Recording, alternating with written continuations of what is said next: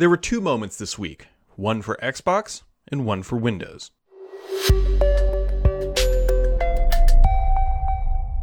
And if you understood that name little pun in the intro there, then you are a true Windows fan, my friends. It was an interesting week. There was some really big news on the Windows side. There was some really big news from Microsoft on the Xbox side. Hope you had a good week. It's Friday. It's hard not to be excited on a Friday. And so let's dive in. It's going to be impossible, I think, here on out talking about Microsoft and not talking about Bing AI, at least for the next couple weeks or maybe months as Microsoft continues to refine this. But they're adding new features all the time, chat selectors, smooth scrolling, and continuing to push it everywhere that they possibly can to see what, honestly, I think sticks. I think they're throwing a lot of spaghetti at the walls lately, and they're trying to figure out where this is going to fit into the market. I think Microsoft is in an interesting position, and I think they know that they are currently the market leader of bringing chat GPT or AI conversation to the consumer and to the end user. And so they are going to be aggressive in pushing it everywhere. It kind of reminds me of what Amazon did with the Alexa. I mean, they literally put it into microwaves and like wall clocks and everything, and they'll figure out where it just sticks. And Alexa is maybe on its way out because of chat GPT. We don't really know. But that is the strategy that Microsoft is taking, so look for Bing logos and chats and things in every little Microsoft product you can imagine. I'll be curious to see if it ever comes to Xbox.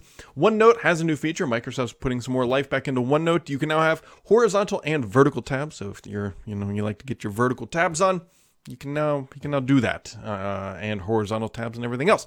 On the more interesting side, the Surface Laptop Studio successor has been spotted in Geekbench data mining, and so basically this isn't all that surprising. I have a Surface Laptop Studio. I quite like it. It's probably my favorite Surface laptop of the modern generation for sure.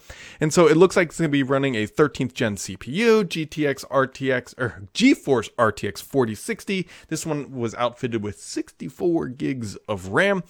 All this sounds like pretty normal updates and everything else. The one question I have, which depends on when this thing comes out, if it's running a 13th gen Core i7 and a 4060, if it comes out in the spring, then it would be fine. It'd be right on par with what we'd expect. But Microsoft likes to ship this stuff like late in the year and in the fall timeline, in the October timeline, sometimes September, October. And by that point, the 13th gen will probably be on its way out in favor of 14th gen, assuming that Intel ships 14th gen this year. So we'll kind of just see what happens if it stays updated. Either way, that's kind of Microsoft's marching motto with Surface stuff. It's like always the best of last year's stuff is sort of just what Surface has been all about for a while now. Now, Windows 11 had its moment this week. It had moment number 2 specifically, and there's some issues that I have with how Microsoft did this, but let's just dive into the positive side first. There's a bunch of new features. I mean, we're talking tabs in Notepad. We're talking full screen widgets. We're talking a tablet taskbar system thing. We're talking a brand new system tray. Microsoft is shoving a lot in here, and we're also talking about a link that Microsoft put on the taskbar for Bing AI. Microsoft stole the headlines with Bing AI is now on the desktop, but it's not. All they did was they actually just put a URL to the Bing service on the web, and so it's whatever. Microsoft won the marketing game. Good for them. They got the headlines that they wanted, even despite the fact that what they delivered isn't really kind of what people wanted. But either way, you can now access Bing AI somewhat directly from the desktop. Maybe the more deep native desktop integration will be coming with Windows 12, which we'll talk about here in a second. But either way, so all this stuff came out. It's fine. It's delivered with a KB update. So here's like my issue with how Microsoft did this. Typically and historically, for I don't know how long Microsoft's been in existence doing Patch Tuesdays, they would ship an update like this on Patch Tuesday. And then suddenly this week, keep in mind, I'm coming at this from the perspective of a developer who supports applications on Windows. They said this week, we're going to ship this just whenever the heck we feel like it. So Patch Tuesday is really any day that ends in a Y, according to Microsoft. And they just started shipping this update with a brand new system tray just whenever. On one side, it's like, yes, I'm glad that they're delivering features faster, which is great, but there's zero consistency across how Microsoft does any of their updates anymore. So pretty much you can just expect things to arrive whenever, such as there's going to be a new file explorer that's built on the WinApp SDK that came out into the dev channel this week, just dev. And we would assume that would arrive with like a moment 3 on a patch Tuesday, but given how Microsoft is just sort of doing whatever they want and throwing no caution to the wind or whatever regard for anything, it might just arrive tomorrow. Who knows? Microsoft says, I'm not going to live within the confines of consistent and reliable updates. They have gone the complete inverse of what Apple does, which, that's Microsoft. They can do whatever they want, where Apple is one update per year. Microsoft is doing like one update per every 6 weeks or something like that. I don't know. They seem to love to do it this way, and I think of it from a brand perspective. Does Microsoft get more out of having one large update where there's a ton of features per year, or just this scattershot of little features every once in a while? Well, I don't know. That's up for the judge and the jury to decide, but that's the route that Microsoft has gone. One of the other big features announced with this release is that Windows 11 now interacts with your iPhone. So there's Phone Link. Not that they've renamed this thing like 5 different times, it seems like. But Phone Link, and they got the headlines they wanted. Phone Link now supports iMessage, or I should say Windows 11 now supports iMessage. Friends, I'm here to tell you that you are going to be very disappointed with this experience. All it can do is basic iMessage at best. So if you have a car, which I'm assuming most people do, and you can send a text message in your car that goes through as an iMessage, that is the experience that Microsoft has hijacked. It's basically the automobile model, meaning you can sync your phone to your Windows 11 PC, but you are not going to be able to get group text messages. You are not going to be able to get rich media messages, so no videos or anything else. And you can only do one message at a time. So basically you get literally only text can go through iMessage to one user at a time. Like, it's not the full rich experience. It is very much a classic 80% of the experience. Yes, you can send iMessages from Windows is technically correct, but it is not what you want. You're going to go get there and get it installed, and you're going to be disappointed. And granted, this honestly isn't even unique to Windows 11. Intel had their app, Dell had their app. Didn't Intel buy the app from Dell or something like that, the phone stuff? And either way, yeah. So there you go. On the Windows 12 front, there was a leak this week about I believe it's the next chipsets that are coming from Intel. Meteor Lake potentially is the name, I believe, if I remember correctly. The thing you're going to have to get used to, and I'm pretty sure I've already said it, is NPUs. NPUs for you, NPUs for Intel. If it doesn't have an NPU, it may not work with Windows 12. We don't actually know. This would be super interesting. So the NPUs, for lack of a better term, for layman terms, if you will, is pretty much meaning the onboard AI component. Now, we've already seen these things on the Qualcomm side of the Windows world. So if you have, Surface Pro X, like that side of the industry for Microsoft Windows on ARM, because it can only come from Qualcomm, those things have NPUs, and they do some fancy-ish features like background blur and some other stuff with the webcam. I don't know if that's a killer feature.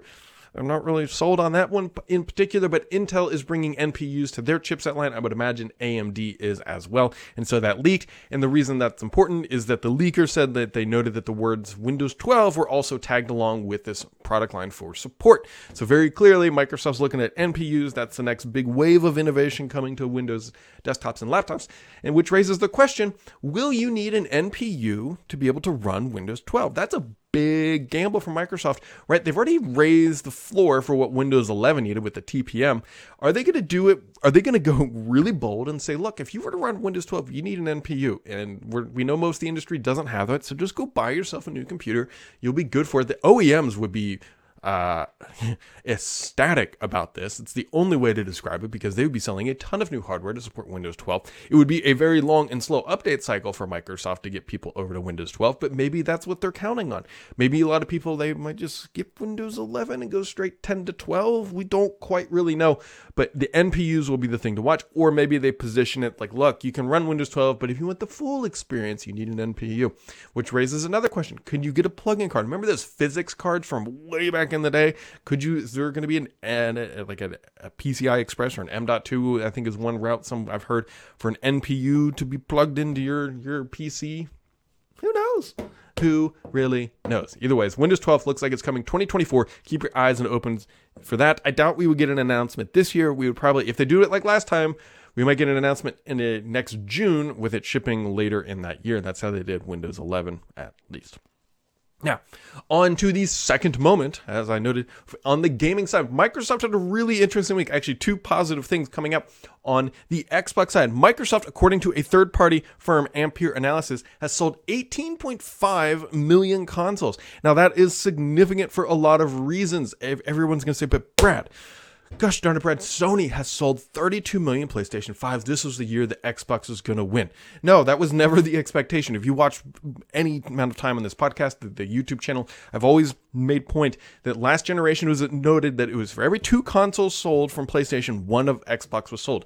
Right now, Microsoft is selling 58%, so not perfectly 8% above where they were from the last generation. The takeaway here is that Microsoft is actually closing the gap between how many PlayStations are sold versus how many Xboxes are sold. So that's actually a pretty positive news, despite the fact that, yes, they are trailing PlayStation, but that was always expected to be the narrative, is that Microsoft would, in fact, be behind. But if it's anything less than that 2-to-1 ratio, which it is by a decent margin, then Microsoft will be doing well this generation, which it appears that they are. Also, the other bombshell news this week is that the Xbox got it leaked, according to Reuters, that Microsoft is going to get approval in the EU to be able to buy Activision. That is a huge deal. This is one of the things that Microsoft is counting on to grow Game Pass, their software as a service model, on the Xbox side. So look for that to be going through. We won't know anything officially until April 25th. They've got to get all their ducks in a row. Their ducks meaning the EU, and they've got to say, Microsoft, if you agree to these terms, sign on this dotted line, and then we will approve your transaction, which really just means that the US is the only entity left. Microsoft, I realistically don't think cares about the CMA in the UK. That's the feeling that I get from out of Camp Microsoft, if you will. Also, be looking for some additional changes potentially, and 343 whispers around the tea leaves and everything else suggest that we might see more changes on that side of the house in the near-ish future as well. PC Game Pass has also passed 40, or is now available in 40 new countries. Microsoft is continuing its onslaught of expanding that service. And also, Halo Infinite players have made more than 1 million creations in Forge. I probably should have combined that as 2 little Halo bits of news. But yeah, there you go. 1 million items created in Forge. That's the thing that if Halo's going to have a chance at a long-term future, it's Forge and potentially whatever their little battle royale thing that they're dabbling in right now as we speak. All right, time for the questions of the week. We got a handful in the hopper. Let's get ready here. Jay Wolf says, "Hey Brad, hope you are doing well, Jay. The EU regulators announced this week that they needed more time to extend the deadline an extra 10 days to April 25th. But then today, Reuters claims that the EU regulators will likely give Microsoft the green light to merger. Is the extra 10 days to hash out the paperwork or something else, according to Reuters?" That would be my guess, is that, look, if you think about it, if they were going to come out and say, nah, there's no way we're going to approve this, you would think that would actually be a little bit easier of a decision if you think about it, because it's like, just no. But if they are going to approve it, then they need to get everything done, because they know they've effectively got one shot at this, right? They've got to get Microsoft to agree to a specific set of terms, and those terms are going to be hard because they need buy-in from a lot of different entities, potentially Sony as well. And so those 10 extra days likely help flesh that out. He says, also, do you think the CMA will still fight even if the US and even if the EU and US are okay with it? Probably not. I mean, if you got the biggest entities on the planet, I think even China is expected to sign off on this. So it really is all the biggest entities on the planet are signing off on this acquisition. The CMA doesn't have a lot to stand on effectively at that point. Codguard says, "B to the rad. Happy Friday. Random questions for you." He says, "I know you play a lot of Call of Duty. I'm sure it's mostly Warzone. It is mostly Warzone. But if you play regular multiplayer," I do play regular on occasion, just not as much as Warzone. "What's your favorite map types and what's your playstyle?" I am an old peasant when it comes to the Call of Duty multiplayer.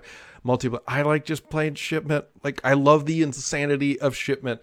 Small maps are my jam. If I want to play big maps, that's why I play Warzone, or effectively Resurgence now. What is that? The new island map is what I play primarily.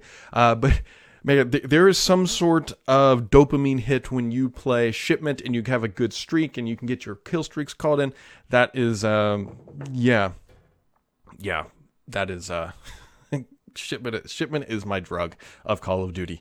He says, that TV behind you, do you ever watch anything on it, or is it mostly just a backdrop? I used to play Xbox on this, so before I refinished my basement, this used to be my primary Xbox TV, but now that I finished the basement, I have an LG OLED over there on the other side of the wall that you can't see. So this thing back here, this nice TV, is literally just for backdrops, and I change it depending on where we're recording or anything else. It says, have a phenomenal weekend and congratulations on beating the computer in hard mode. Yes, the other big news of the week is I play a lot of Age of Empires.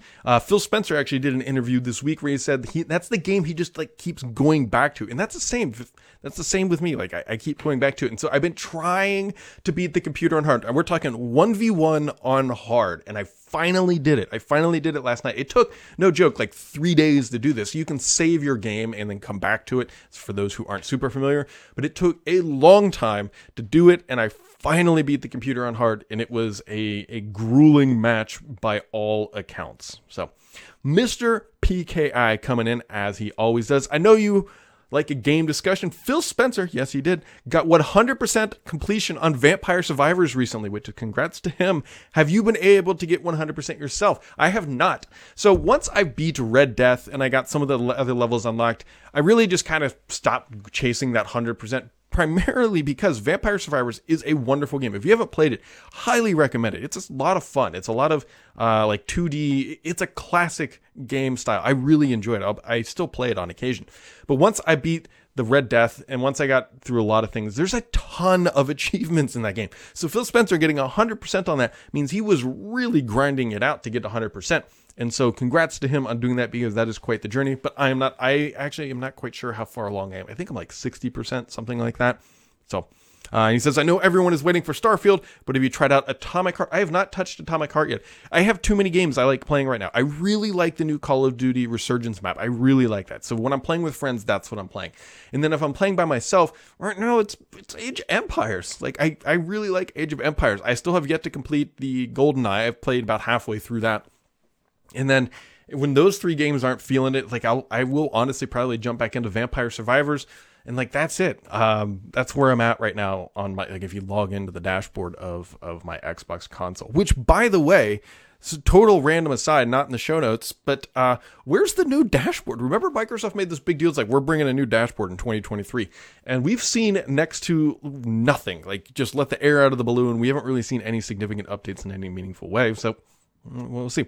Will comes wrapping it up at the end of the week. Brad, at the end of Halo Infinite, the new AI is searching for a name, and while it is not revealed what that name is, what do you think the universe would be like if they went with Bing? Wow. Okay, so obviously the AI in Halo Infinite, or Halo series, I should say, is known as Cortana. Cortana is gone. She leaves the series. She exits stage left, and there's a new AI, same color. And what if they just came back and they launch Halo Infinite, or like Halo Beyond, whatever they're going to call it, and like, here's your new AI, Bing. Like, that would be the worst crossover episode ever. It would be the worst. This is a joke with Microsoft, but you never know. Like, I know what you're saying. Like, we joke like Microsoft would never rewrite File Explorer just to make it look the same, and yet they are. Microsoft would never announce a dashboard update and make it look exactly the same but worse. Microsoft would never rename Cortana Bing in Halo World. It's a terrible thought. They would call this thing Bing. But you know what? Maybe they'll do it just to be like, you know what? At this point, we're self-aware. We're going to call this thing Bing. We're going to shove it in here. And and I hope not. But I do hope everybody hung out all the way until the end. I always enjoy this. I will continue to do this until the sun explodes and we all die of a heat death or something like that. A little morbid for a Friday. Hopefully you had a wonderful week, and that wraps it up for this week, my friends. As always, make sure to keep it subscribed here, because the only BS on this podcast is me.